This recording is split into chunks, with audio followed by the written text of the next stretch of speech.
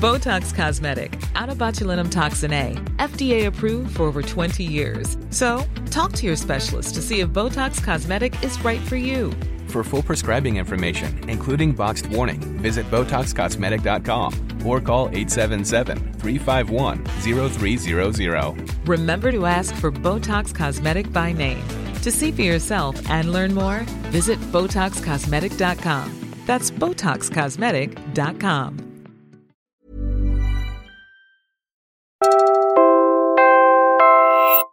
Ang episode na ito ay mula sa Tula Somebody series ng The Linya Linya Show. Kung nagustuhan nyo ito, hanapin lang ang The Linya Linya Show sa inyong podcast app. Listen up, yo. Linya Linya Show. Listen up, yo. Linya Linya Show. Listen up, yo. The Linya Linya Show bumabalik every week. Parang yo-yo sa office, sa condo, sa FX, sa kanto. Walang pinipili, basta Pilipino. Listen up, yo. The Linya Linya Show humahalik sa'yo, chick. Parang ex-no, sa teres, sa banyo, sa kitchen, sa kwarto. Walang pinipili, basta Pilipino. Hi, ako nga pala si Ali Sanggalang at ang linya ko ay pagsusulat. Ako rin ang host nitong The Linya Linya Show podcast. At ako naman si Balakid. Ang linya ko ay hip-hop. Ito ang Tula Somebody, pagbasa sa panitikang Pilipino, kung saan pipili tayo ng ilang akda mula sa mga piling manunulat na babasahin naman ng ating special guest. Ang una nating napiling makata ay si Jose F. Lacaba o mas kilala bilang Pete Lacaba o Kapit. Isa siyang multi-awarded poet, screenwriter at journalist. Napakalaki ng ambag at impluwensya niya sa panitikang Pilipino at sa ating bayan mismo. At kahit ilang taon na ang kanyang mga tula, napapanahon pa rin ang mga tema at mensahe nito magpasa hanggang ngayon. Kilala naman sa eksena ng Filipino hip-hop ang battle rapper at hip-hop artist na si Balakid dahil sa kanyang matalas na panulat at sa kanyang mga paninindigan. Ito si Balakid sa kanyang pagbabasa ng mga tula ni Jose F. Lacaba.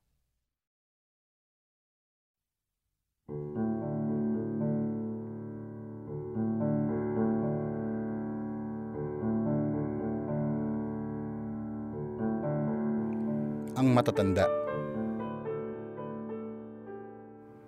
Mga batay isa-isang nagsialis. Hanggang matatanda ang tanging natira. Ang panahon nga naman, napakabilis. Gayong wala nang tutulungang magbihis. Gumigising pa ng maagang maaga. Mga batay isa-isang nagsialis. Ang bakuran araw-araw winawalis. Sinisigan ng dahon, bulok na sanga. Ang panahon nga naman, napakabilis.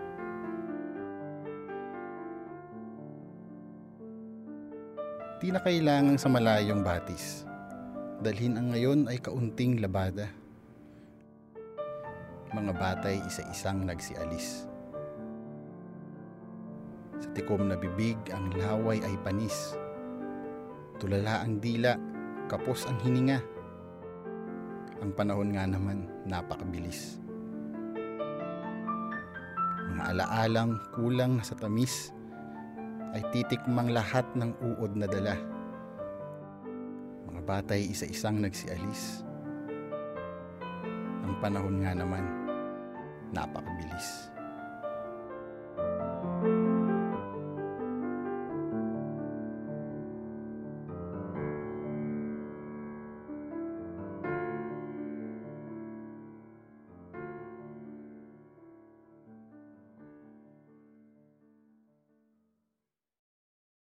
Yun ang matatanda ni Jose F. Lacaba. Kumusta ang experience mong basahin yun, Balakid? Ang unang tumatak sa akin dito, yung pinakakabuuang kwento, 'di ba, nung parang paglisan nga, yung cycle ng paglisan ng generations, 'di ba, ng pag-alis ng mga bata, pwedeng sa pamilya man yan o sa isang buong community. So mas doon ako unang nahumaling. Pero nung kakapaulit-ulit ng basa, lumitaw yung ano niya magandang ritmo.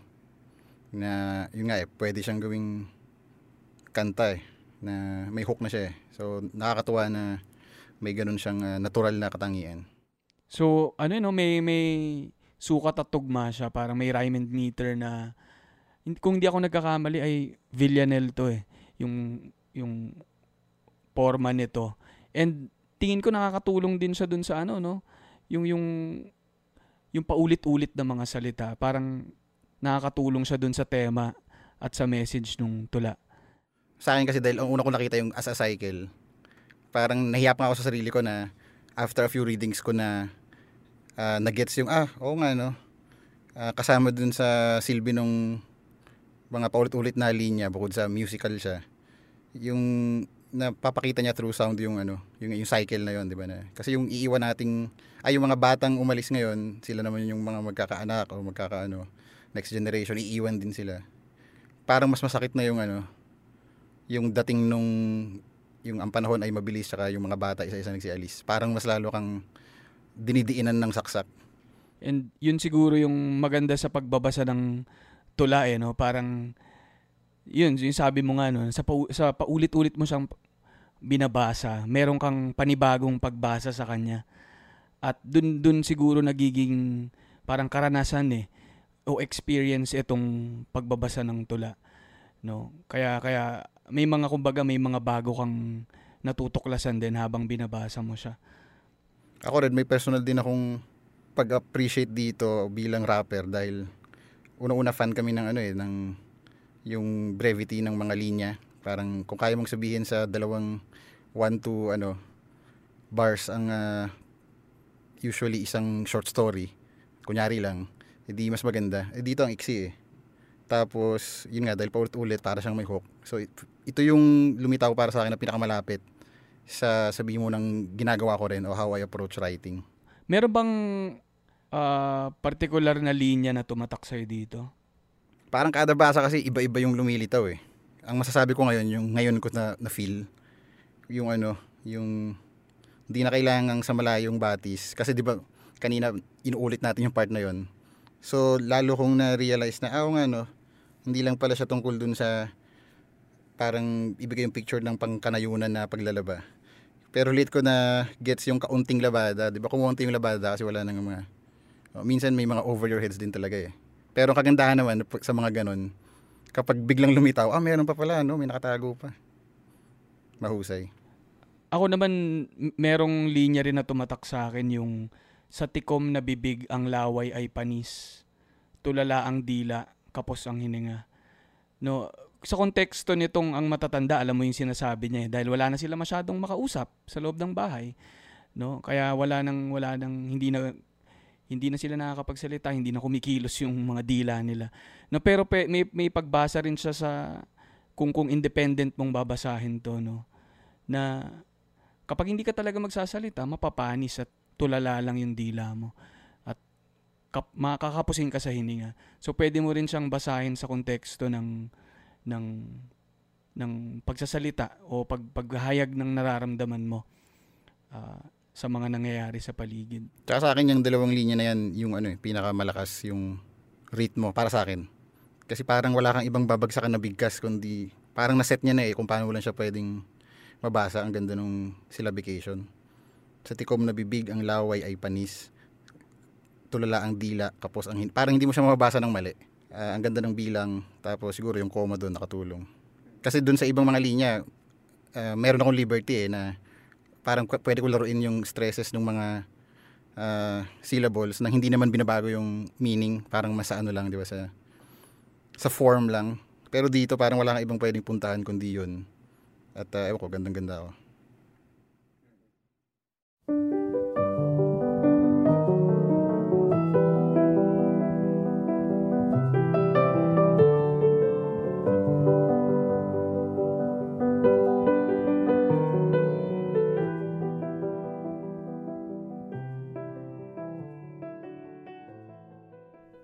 Bago tayo magpatuloy sa susunod nating tula, pumunta muna tayo mismo kay Kapit.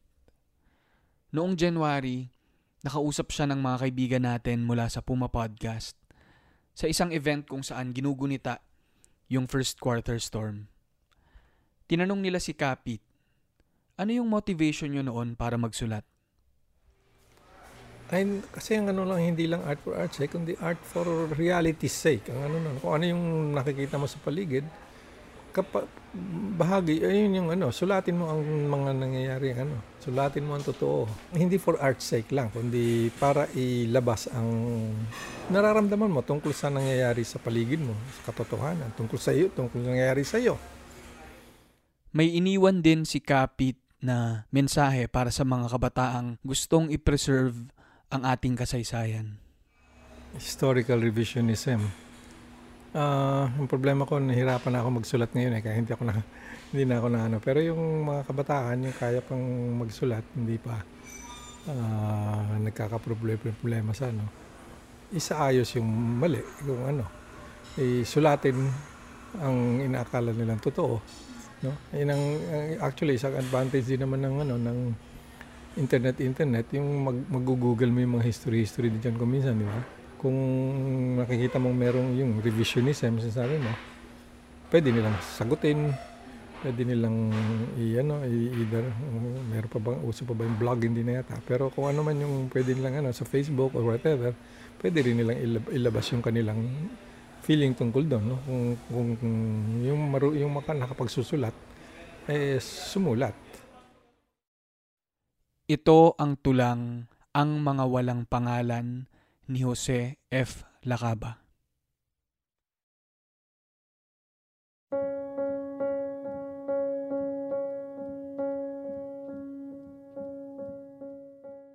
Ang Mga Walang Pangalan. Alay kay Leonor Alayay, driver.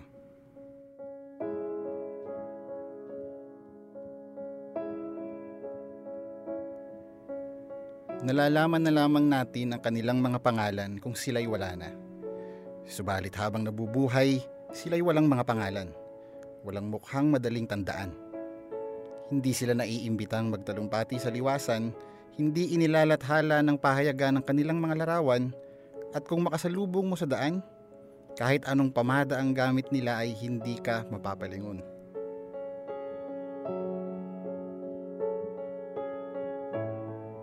Sila'y walang mga pangalan, walang mukhang madaling tandaan. Subalit sila ang nagpapatakbo sa motor ng kilusang mapagpalaya. Sila ang mga paang nagmarcha sa mga kalsadang nababakuran ng alambreng tinik. Sila ang mga bisig na nagwawagayway ng mga bandila ng pakikibaka sa harap ng batuta at bala. Sila ang mga kamaong nagtaas ng nagliliyab na sulo sa madilim na gabi ng diktadura. Sila ang mga tinig na sumigaw ng katarungan, kalayaan, at umawit ng bayan ko sa himig na naghihimagsik. Sa EDSA sa isang buwan ng Pebrero, sila ang nagdala ng mga anak at nagbaon ng mga sandwich at humarap sa mga tangke ng walang armas kundi dasal. Habang nasa loob ng kampo, nagkakanlong ang mga opisyal na armado ng Uzi.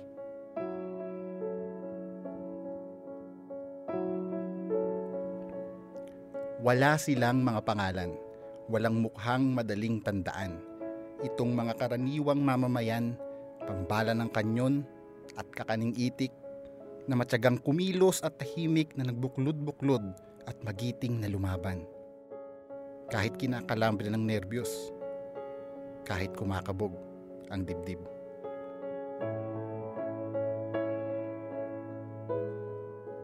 Wala silang mga pangalan, walang mukhang madaling tandaan. Subalit sila'y naglingkod sa sambayanan.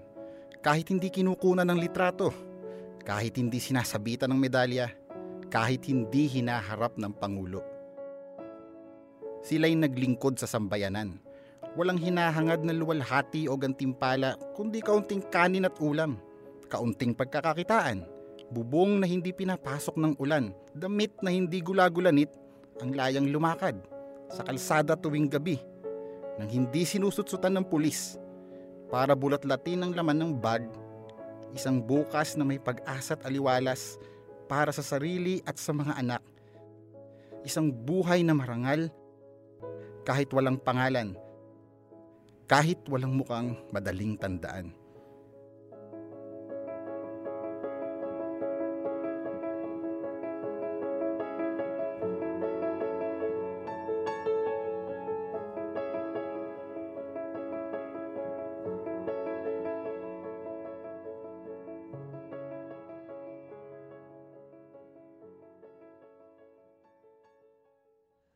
Whew. Okay.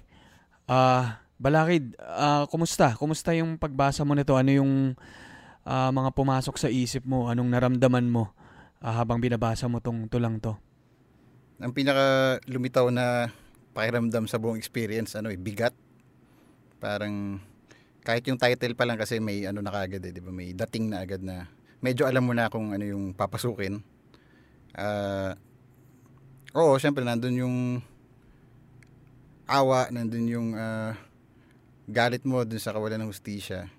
Pero at the same time, nandun din yung nakakatuwa na may ganitong mga tula, di ba, na binibigyang pansin at tampok yung mga karaniwang mamamayan na nameless nga.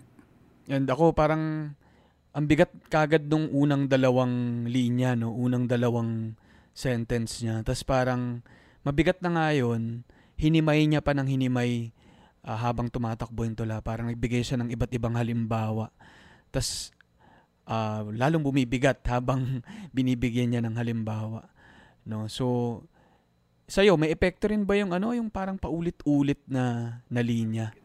In particular, nagustuhan ko dito yung may nauulit-ulit tulad nung wala silang mga pangalan pero may mga nangyaring pagpapalit-palit ng pwesto ng mga salita. So, may ganun siyang ritmo na nauulit pero may kaunti rin siyang nilalagay na gaspang. Na may mga ilang basa ako na ang feeling ko baka magkakaibang tao itong nagsasalita kada part na may ganun. Pwede rin. Pero kumbaga, iba-iba yung pagkakasalita just because iba-iba silang tao. Pero pinapakita na they're saying the same thing na nararanasan nga nila to. No, parang kahit na paulit-ulitin mo, kahit bali-baliktarin mo, wala pa rin silang mga pangalan. No? Parang sa huli, wala pa rin silang mga pangalan. No, ako may napansin lang din ako na isa, yung sa simula na ang mga yung pamagat niya ang mga walang pangalan. Pero pinangalanan niya kung kanino niya inaalay yung tulang to. No, so parang ang galing lang nung ginawa niyang yun. No? Ikaw parang napansin mo rin yun, ano? Oo, yung lumitaw yung ang ganda nung kumbaga, ewan ko sa akin, tinuturing ko kasi yung mga after the title na usually 'di ba yung byline or yung mga ganyan, pasintabi kay ganito. Hindi ko siya tinuturing na part of the piece eh. Pero dito kahit yun, ang ganda nung laro sa mga tunog. Alam mong sinadya. Yung alay, tas alay, tas sa akin, yung lang yung talagang walang pangalan pero pinangalanan niya. Parang, ang sinasabi niya parang, ganito ang pagkilala, no? Ganito nyo dapat kinikilala. Rin ba, parang, dahil medyo may katagal na rin nung sinulat ito, no? Pero tingin mo ba, may significant pa rin ba itong message na to sa nangyayari ngayon? Oo. Dahil yung mga nabanggit na mga problema, no, yung tungkol sa mga kakulangan sa sa dignidad, no, na binibigay sa kanila ng estado o ng lipunan, maaring nagkaroon ng mga pagbabago sa mga detalye, pero yun pa rin yung nararanasan ngayon. Pero in particular din sa nangyayari ngayon, no, sa Pilipinas, yung title pa lang yun, may dating na agad sa akin na siguro dahil coming din ako sa project na Collateral. 'Di ba may ganun ding nangyayari. Actually ngayon din sa pandemic, 'di ba, na numbers na lang yung mga tao na casualty ng mga to. Wala nang pangalan. So, kahit yung unang basa, baka parang na-inform na tuloy ako nung experience namin dun sa title pa lang. So, nung binabasa ko na yung buong tula, kahit na meron siya mga specific na tungkol to sa EDSA nung Pebrero, ramdam ko na meron siyang pagka ngayon. Balakid na banggit mo yung Collateral, na sa mga hindi pa nakakapakinig siguro nung album nyo na yan, pwede mo bang ibahagi lang kung kung tungkol saan itong proyekto nyo na to? Art project siya na informed ng isang matinding research tungkol sa datos, no, ng Tokhang o ng War on Drugs. bahagi ng isang proyekto na pinamunuan ng Sandata.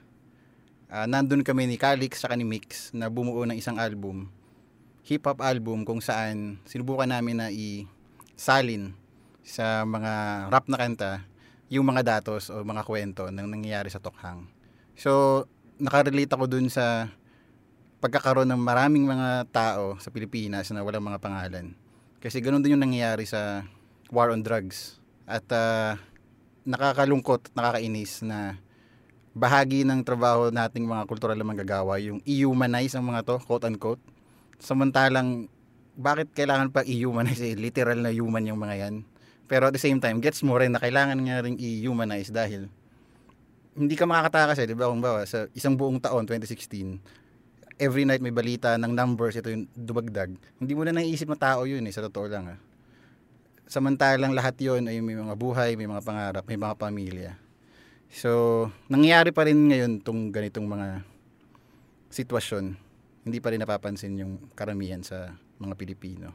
Ayun, no? Kaya nga tingin ko tugmang-tugma yung pagpili ng magbabasa nitong tula na to, no, ni Pete Lacaba na matagal na. Tapos si Balakid naman ang nagbasa ngayon.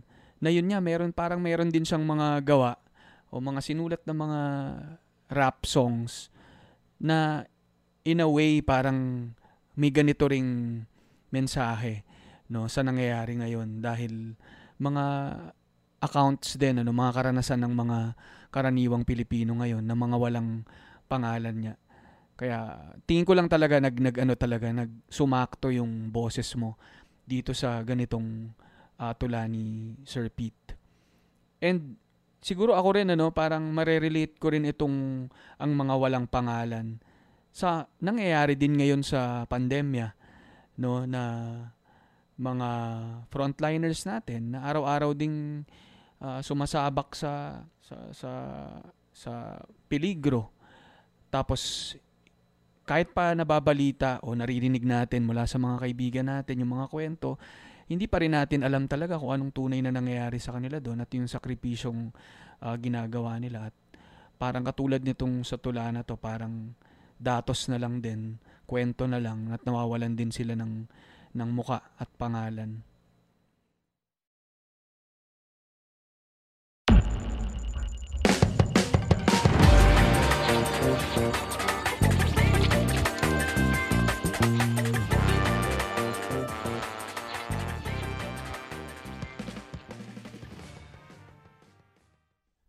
Pero balikan natin si Kapit.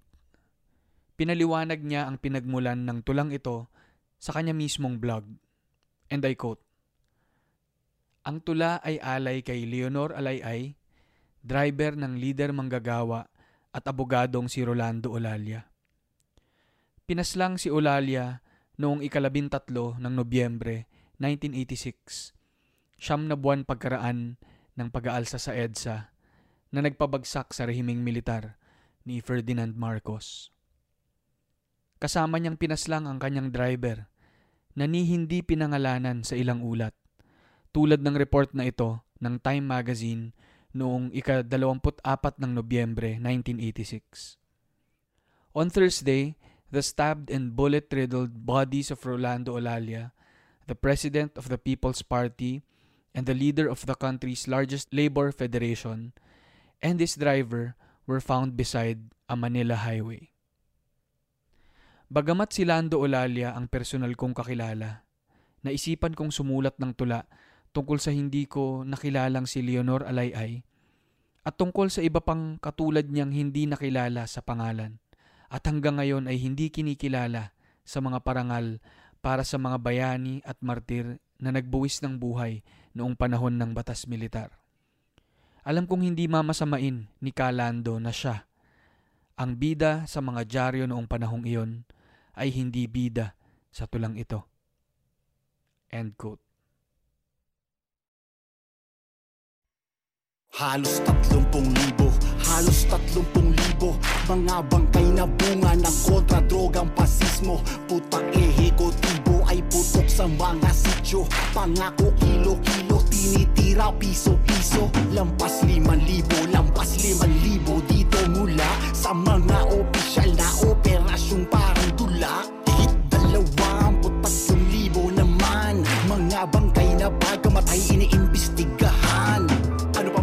kantang naririnig nyo ngayon ay ang Pagsusuma ni Balakid mula sa album na Collateral. Pakinggan nyo sa Spotify yung buong album. Sobrang solid.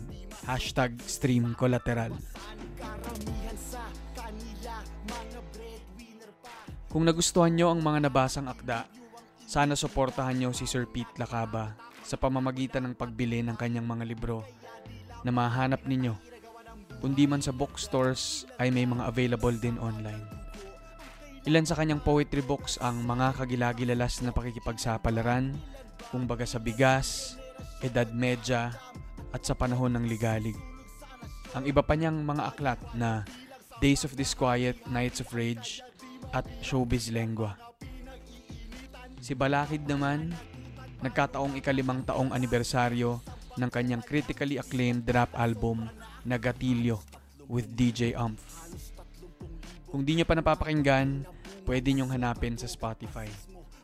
May physical copies din ng CD sa Barracks, Mandaluyong, sa headquarters ng Uprising.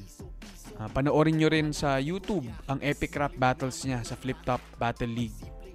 Abangan nyo rin ang mga parating pa niyang proyekto. Kung gusto nyo namang marinig ang kwento sa likod ng album na Collateral, mag-subscribe kayo sa Tokhang sa Tokhang, isang Puma-podcast production sa Spotify, Apple Podcasts, at iba pang podcast apps. Muli, ito ang Tula Somebody, Pagbasa sa Panitikang Pilipino, isang special series ng The Linya Linya Show powered by Puma Podcast.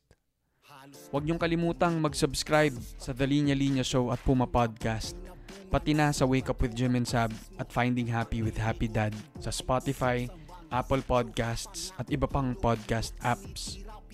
Maaari rin kayo mag-send ng komento at reaksyon ninyo sa mga nabasang tula. Pati na kung may suggestions kayo sa gusto nyong susunod na babasahin at magbabasa, isend lang sa thelinyalinyashow@gmail.com o kaya i-DM nyo kami sa @thelinyalinyashow sa Instagram. Salamat ulit sa ating panauhin na si Balakid at syempre kay Sir Pete Lacaba na binigyan tayo ng basbas na basahin ang kanyang mga tula dito sa The Linya Linya Show. Salamat sa bumubuo ng Puma Podcast, lalo na kay Trisha Aquino na producer ng episode na to. Sa editor na si Nina Toralba, pati na kina Siege Tantenko at Carl Joe Javier. Suportahan nyo rin ang mga bagong produkto ng Linya Linya sa linyalinya.ph. Worldwide ang shipping natin. No? Bawat purchase nyo, malaking tulong sa amin para ipagpatuloy lahat ng ito. Suportahan natin ang ating local products, local artists. Ingat at mabuhay ang panitikang Pilipino. Halos 30,000 mga bangkay na bunga ng kontra-drogang pasismo. Putang ehekutibo ay putok sa mga sityo. Pangako kilo-kilo, tinitira piso-piso. Ano pa man ang kategorya?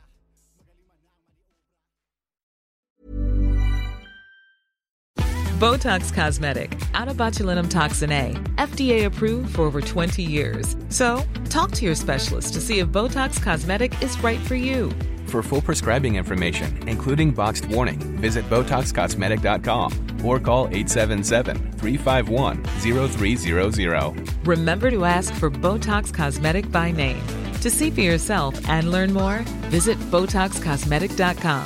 That's BotoxCosmetic.com.